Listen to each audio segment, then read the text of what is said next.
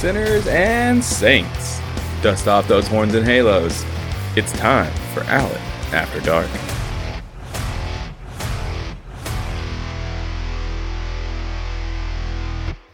When I woke up this morning, I wandered into the bathroom, had a look in the mirror, and it seemed like I had added 20 years of age to my face.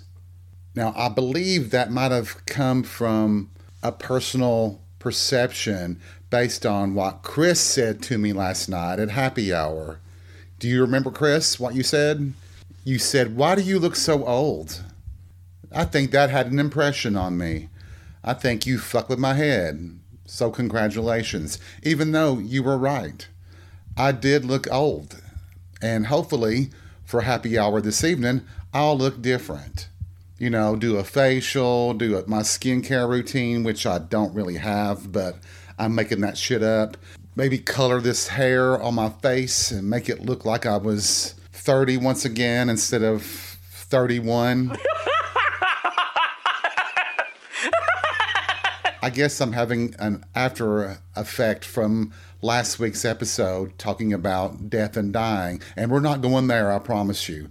But in last night's discussion, we got on the topic, of course, of religion and how some types of religion are just absolutely clusterfucks. They're psychotic, demented, fucked up lunacy. And I thought, well, I've been talking about a lot of different things lately. I haven't gone back to talk about some experiences in churches that I had growing up. So I thought maybe this would be a good time to tell the world about the craziness of religion, especially in small communities out in the country in the South of the United States. I think I'm a little bit excited. We haven't done this in a while. So let's take a trip back in time to when religion was more psychotic than it is now.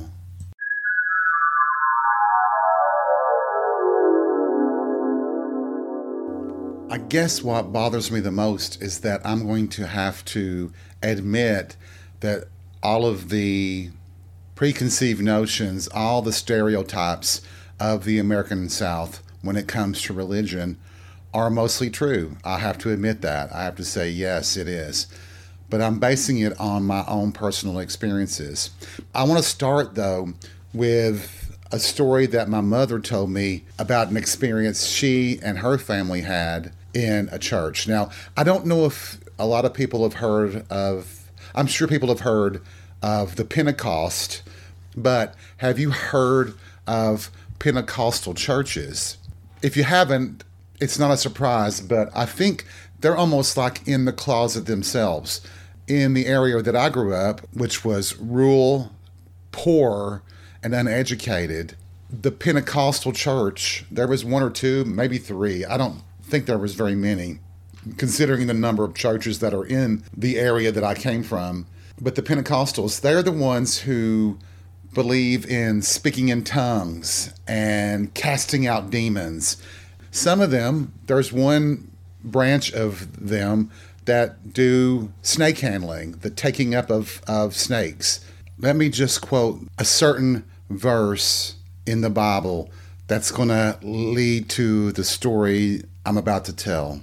I'm going to quote from the King James Version of the Bible, the book of Mark, chapter 16, verse 18. They shall take up serpents, and if they drink any deadly thing, it shall not hurt them. They shall lay hands on the sick, and they shall recover. My mother, she plays the piano, and her sister and her parents, when she was young, they were a quartet that would sing in church. And they would be often invited to churches in the area, and they were invited to the Pentecostal church that's in an area that's known as the Ridges. The Ridges, picture rolling hills, gravel roads, some paved, but mostly gravel, fields of barbed wire fences and horses and cows. And then you'll have sections through these rolling hills of rusted trailers and old crumbling houses and junk piled around areas and people living basically on top of each other. It's a unique combination of beautiful farms and abject poverty, and several churches sort of positioned in multiple areas near where the poor live. In the areas where there aren't farms, there's plenty of forest and woodland, tons of trees. The people in general, it's the South. You know, in the summer, kids run around barefooted outside. You can be dirty. I just know that it has the reputation of being the most impoverished area of my hometown. I always was a little bit intimidated by the area. There was always these whispers that you didn't drive through the ridges at night. You didn't go into those areas after dark, even though I'm not sure why they said those things, but we truly never did drive through the ridges in the dark. So my mom, with her sister and her father and mother, went to this church to sing. So she said that they knew to expect certain things. They knew that people were really animated, I would say crazy, with the speaking in tongues and their behavior. At one point, they were sitting on the pew in this crowded church. I guess it was people from that church were singing, and two men brought in two separate baskets, like weaved baskets with lids on top. My mom was like to her father, "What is that?" And now my grandfather, I never knew him. He died when I was a little over a year old. But from everything that everybody that knew him has told me, he was one of the nicest, most decent men in the world. A foul word never came out of his mouth. In other words, he was totally different than I am now.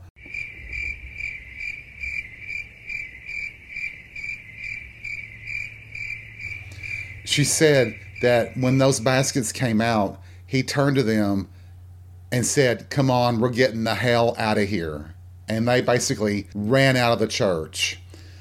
When they were in the car heading home, he explained to them that in those baskets were rattlesnakes, copperheads, water moccasins, all the venomous snakes that were in the area. And people in that church congregation were getting ready to handle them. They were going to pick them up and look at them and challenge them to bite them. My grandfather was not that type of person, and he was not going to put his family at risk from these lunatics who take one scripture of the Bible and pretend like it is the most important scripture of all of them. And that's always what's got me kind of confused about the extreme religious people. They exploit a certain verse without taking the entire context of all of it. And even then, if you take the entire context, it contradicts itself all over the place. I wonder why they do that. It's almost like they're trying to brag that they have the guts, the audacity to do it. But based on my own personal knowledge, if there was a God, what you're doing is you're daring God to make that snake bite you. You're like daring him to prevent it from happening one way or the other. There is a scripture in the Bible that says, "Thou shalt not tempt the Lord thy God." And that corresponds to just that type of behavior. You should know better. You're supposed to have instincts that tell you not to handle snakes. Well, especially the venomous ones.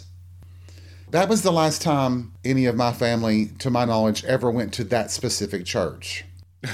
And it was the only incentive my mother needed to see her father's reaction at those baskets and the fear in his eyes. That was enough to prevent her from ever wanting to go to that church. In fact, I think it created a phobia for her that I think is a positive one. You don't want to be around that sort of situation. Flash forward to my life. Once again, like I said, I am a country boy, growing up, a farm boy, living in the rural south of the United States, a very poor area. While I feel like I had a really good education, Our schools didn't have the best of everything. In fact, we barely had the worst of everything. There were several kids that were raised in this Pentecostal type religion that I went to school with. And me being raised a Baptist, even though the Baptist religion today seems a lot more radical and extreme to most people, compared to the Pentecostal people that I grew up around, we were like liberals. And I think that comes from my grandfather's influence on my mother on that side of the family, and his influence on my father as well. My grandfather, yes, he was prominent in church. He was a founder of the church that we went to. But he didn't view everything as this deadly mortal sin. The girls in the family could wear shorts. They could wear jeans. They all could dance and have fun, and he did not frown upon it. Whereas the Baptist church and all churches in the area that I grew up were opposed to all of it. It was a sin, according to my own uncle, who was supposedly a preacher. It's a sin for men to have long hair. And God help you if you had tattoos, even though all of the ones that were in the military had tattoos, even though some would preach against it. And if you were divorced, you might as well have had a tattoo of a scarlet letter on your chest or on your forehead. That seems so comical now thinking about it, how they behaved, because it truly was hypocrisy. And before I go on to the other stories about the Pentecostal experiences that I witnessed, the church in the 1930s, 40s, even into the 50s and 60s was considered the center of all of society in that area. You weren't even supposed to go to the police if there was a criminal problem. You were supposed to go to your pastor. I was able to get into the minutes. They would take notes of all the business meetings and all the meetings they had at the church, and they would write them all down. There was literally a woman who had to call the police on her brother who was gone crazy. He was drunk and threatening to harm her. She was expelled from the church for not coming to the deacons and to the pastor because she went to the police, to the sheriff. That was against the church. And so she was thrown out of the church. They used to kind of hold court to weed out sinners. My grandmother once said that her best female friend at the time, they were accusing her of doing something. They made her get up in front of the church and answer questions, and she answered them, but she said she had her hand behind her back and her fingers crossed so that she could lie.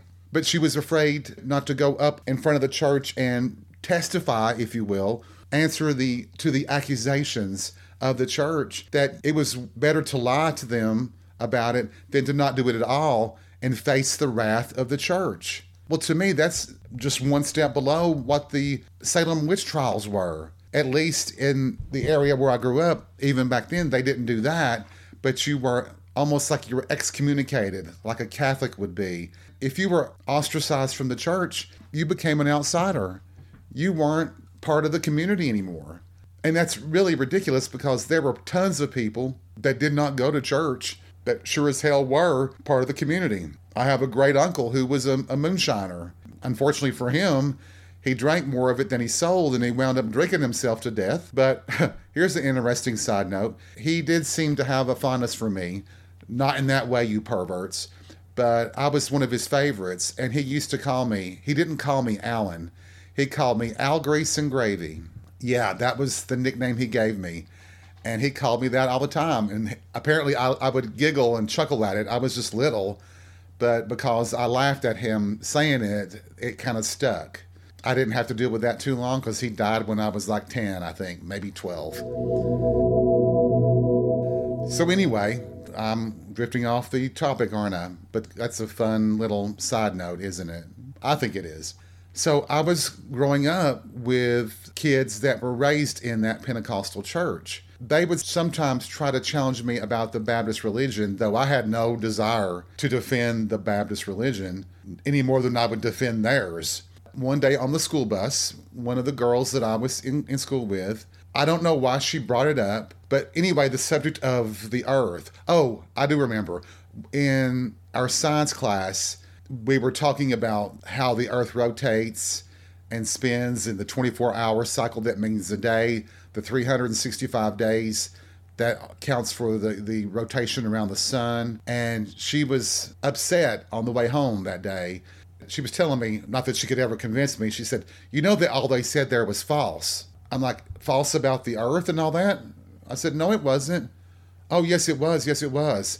And I'm like, well, can you please explain to me how our science teacher was wrong about the earth being round and going around the sun, the 24-hour cycle, and the 365 days in a year? And she's like, I'm talking about the earth. The earth is flat because in the Bible, it talks about the four angels of God standing on the four corners of the earth. And you can't stand on four corners of a round ball. So it has to be flat. And I was really taken aback. I'm probably 13 years old at this time, and I'm like, you really are serious here. You really do believe this. You really do believe it. And the answer was yes, she did. And so I basically had to change that subject because I wasn't going to get into an argument about that. Basically, how she was arguing it, it's like it doesn't matter what science says, as long as the Bible says it, that's the truth. No matter what evidence you provide, it does not matter. Now, the girl I'm describing here, her younger sister and one of her best friends, they were in my class. And once again, they were talking about casting out demons. And I'm like, what are you talking about? And they said that they had been at one of their services that they had seen, let's call her Karen. Karen's father was a pastor at one of the Pentecostal churches, but he was a pastor at a church in a county to the west, almost up on the Cumberland Plateau. So they were much further away from this area. He would drive, it was like 40 or 45 minutes to get to that church, but that was where he was the pastor at one time. And they said that at this service they had, the woman was possessed and they were able to cast out the devil, this demon. And they said, we saw the demon running around in the church and it went through the wall and out of the building. They were holding us and hiding the kids, afraid that this demon would run into one of them and possess them. And I just sat there looking at them like, you guys really believe this? And they're like, yes, Alan, it happened. It happened. You don't believe it because you weren't there to see it, but we saw it and we know it's true. I was speechless. I really was speechless. I'm actually speechless now as I'm relating this story to all you sinners and saints. Look at what I went through on some of this stuff. Now do you have sympathy for me?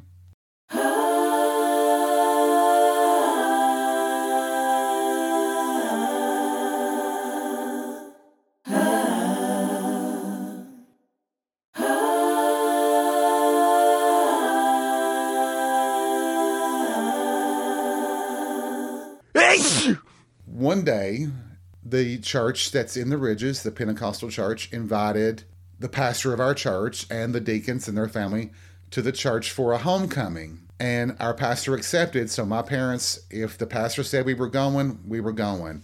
And it meant we had to go too, even though nobody else made their kids go. We were the only kids of all the deacons and the pastor that went.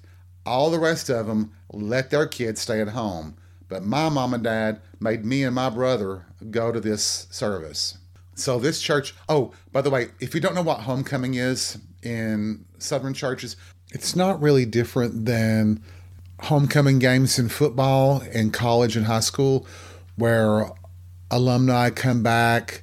It's like a celebration of the former students and such. Well, a church homecoming is basically the same thing. It's just that perhaps former church members who've moved away come back for that special day, but also the entire community is invited. Homecoming is usually an all-day service, starts about 10 and can last to whenever, and it includes just your regular morning service, and then you have a large luncheon or dinner, if you want to call it that. Everybody brings food, and you eat, and then in the afternoon, after everyone's eaten, they have singing. They have all the groups that are invited, they sing until they get tired of singing, and it can go on for 3, 4, 5 hours sometimes. Yeah, it can be quite miserable.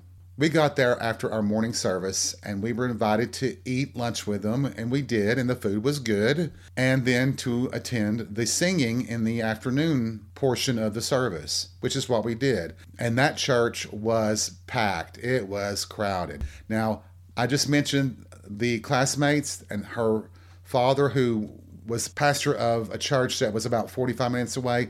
Well, at this time, he was the pastor of this church in the Ridges. So the singing begins, and it's one of the church's groups, a group that sings at that church. They were singing. All of a sudden, among this crowd, this woman jumps up and then throws herself down on the floor and starts doing this shaky thing, and I thought she was having an epileptic seizure. And then two of the deacons of that church go grab her, one on each arm, and they pull her toward the front of the church, and the pastor comes over, and they hold her arms outstretched on both sides, and I'll try to see if I can do what she was doing, but all of a sudden she starts doing this, speaking in tongues.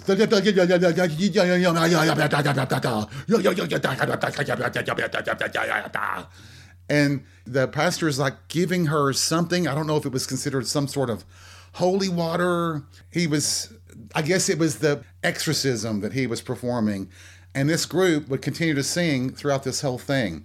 But when that started, when she started doing that, my mom says, take your brother and go outside, which we did. But like I've said, I have that curiosity kills the cat kind of personality. It being in the summertime, it was hot. The church had all their windows open. So with my brother following behind me, we snuck up to one of the windows toward the rear of the church outside, and we're watching this whole situation unfold. It went on and on and on and on. I want to say like an hour and a half, maybe 2 hours, to the point where people were just about exhausted, and that one group had sung the whole time to the point finally where the singers couldn't sing anymore, and the people playing the instruments just kept playing while the pastor and these deacons were exorcising this demon from this woman. Even as a young boy, I just looked at it and I'm like, this is just all a put on. This is all just some sort of weird, pretentious performance for all of us that aren't part of this church. It was like they were trying to impress us somehow. Apparently, the demon was exorcised from her body. She's all good, and she sits back down, and everything goes back to normal. Thankfully, there wasn't somebody else who was quote-unquote possessed, because we would have never left there. But I do remember my parents coming out and it being like 5 o'clock, and we were all getting hungry, and they finally said, we're just going on home because this is never going to end. And we did. But let me add something to this to maybe make it a little bit more interesting to all you horny bastards out there. That church is located, like I said, in an area from where I grew up. It's the poorest area in my hometown, but those are the areas where lots of things go on. If you want to describe sin, well, I'll promise you sin is happening more in the poorer areas of my hometown than even my area where I lived. And there was a lot of the boys from high school, elementary, even adults, young adult men that were always around. On that day of the homecoming, even people that didn't go to church kind of lingered around outside. I have a thing for bad boys, and there were a lot of bad boys that lived in the area around that church. And there was one, we'll call him Ronnie. He was white trash, redneck, muscly, cub bear type, but blonde. And his hair was a little bit longer. Have you ever seen the Blondie video for the song Dreaming? And Debbie Harry's hair is kind of like, it's like she washed it and just kind of run her hands through it to dry it, and it's kind of sticking out like that. This is how Ronnie's hair was. But he had this other thing that he tended to do.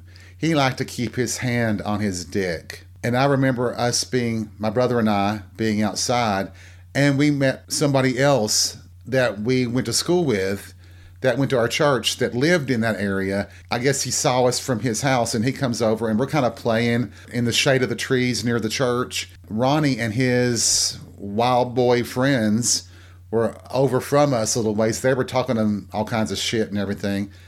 I knew that they did drugs and they drank alcohol, but they didn't seem to ever get in trouble. The church never did stand up to people like that in the neighborhood.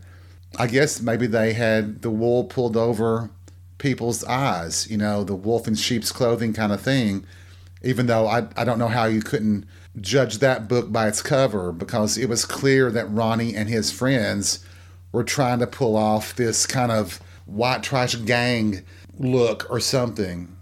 They were wicked, wicked young men, and they oozed testosterone so much that I wanted to drink it. So Ronnie, I guess he noticed, especially me. They were all talking over there, standing under and sitting underneath a different shade tree. And I could tell that he noticed that I was looking at him in particular because I was attracted to him. I thought he was hot. Now, I'm like 13, maybe 14 at the time, maybe even younger. And I just remember him grabbing his dick in his jeans and squeezing it as he was talking. And I could see how his eyes would dart over to me to see if I was looking. And I was, with a boner and drooling. There is this sexual element within religion that nobody wants to really admit to. They don't want to talk about that, but there is. And I've heard the stories where people have equated an orgasm with a religious experience. Did that make you just want to vomit? It kind of made me too. That sounds very predatorial. And I do know that pedophiles in the church would use that to say you're having a religious experience when they're trying to molest these poor children. It's horrible. It's horrible. I do know that it goes beyond that. It does. Once again, feel free to punch me in the face or in the head the next time you see me. That wasn't meant to offend anybody. I'm not trying to degrade or denigrate anyone. I'm just giving you an example of how people are manipulated sometimes in a way that you wouldn't expect. I've had many of my best sexual experiences with the sons of ministers and the sons of deacons. There's an old saying that we quietly talk about, is that the only kids meaner than the pastor's children are the deacon's children.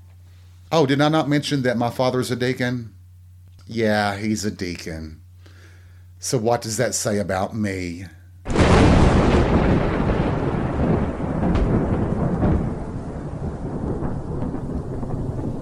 So after the adventure at that church, at their homecoming, it was always customary for the pastor of other churches to invite the singers of that church to come to sing at our church, whichever church. And so our pastor did invite their singers to come sing one night at our church. And when they came, they had an extra singer, and that singer was a guy that I had gone to elementary school with for a couple of years. And let me just be honest here. It's hard enough just being a regular kid in school, but being a gay kid in the Bible Belt schools, or being a sissy type or effeminate type boy, as they define it, as the bullies define it, that's a whole different story. But he had the reputation of being a sissy, whether fair or unfair, it's just the way it was. Seeing him up there in our late teens, and they start singing, and almost immediately he goes into speaking in tongues at our church, which is something that we've frowned on tremendously. And I was just looking at this closet case. He's probably a drag queen. He reminds me of George Santos, actually. And I'm looking at him doing this. And I'm like, you fucking fake. Hiding in the closet, doing all this bullshit, and acting as if you're somehow chosen by God to do this. It made for the whole evening for them singing like that, doing all that, it made it very uncomfortable for everybody. And they were never invited back again. I chose not to talk to him. He looked at me and waved, and I just kind of nodded. I was embarrassed for him because I just think it's a bunch of bullshit. It's just something to do to get attention, to try to imply that you have God on your side. It was bullshit. Come to think of it, maybe he was George Santos. Was George Santos ever a Southern drag queen closet case? It might be worth looking into. If I could tolerate that son of a bitch's, I can't even stand to look at that fucking shithead. But wait, George Santos already is all those things, right? Well, at least in his own mind.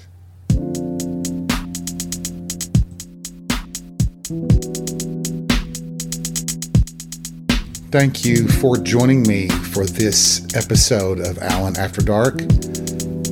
I hope you had a good time. I hope you've been entertained and maybe learned a little something about the craziness of Southern religion. Remember, take life by the balls and be real. We'll see you soon.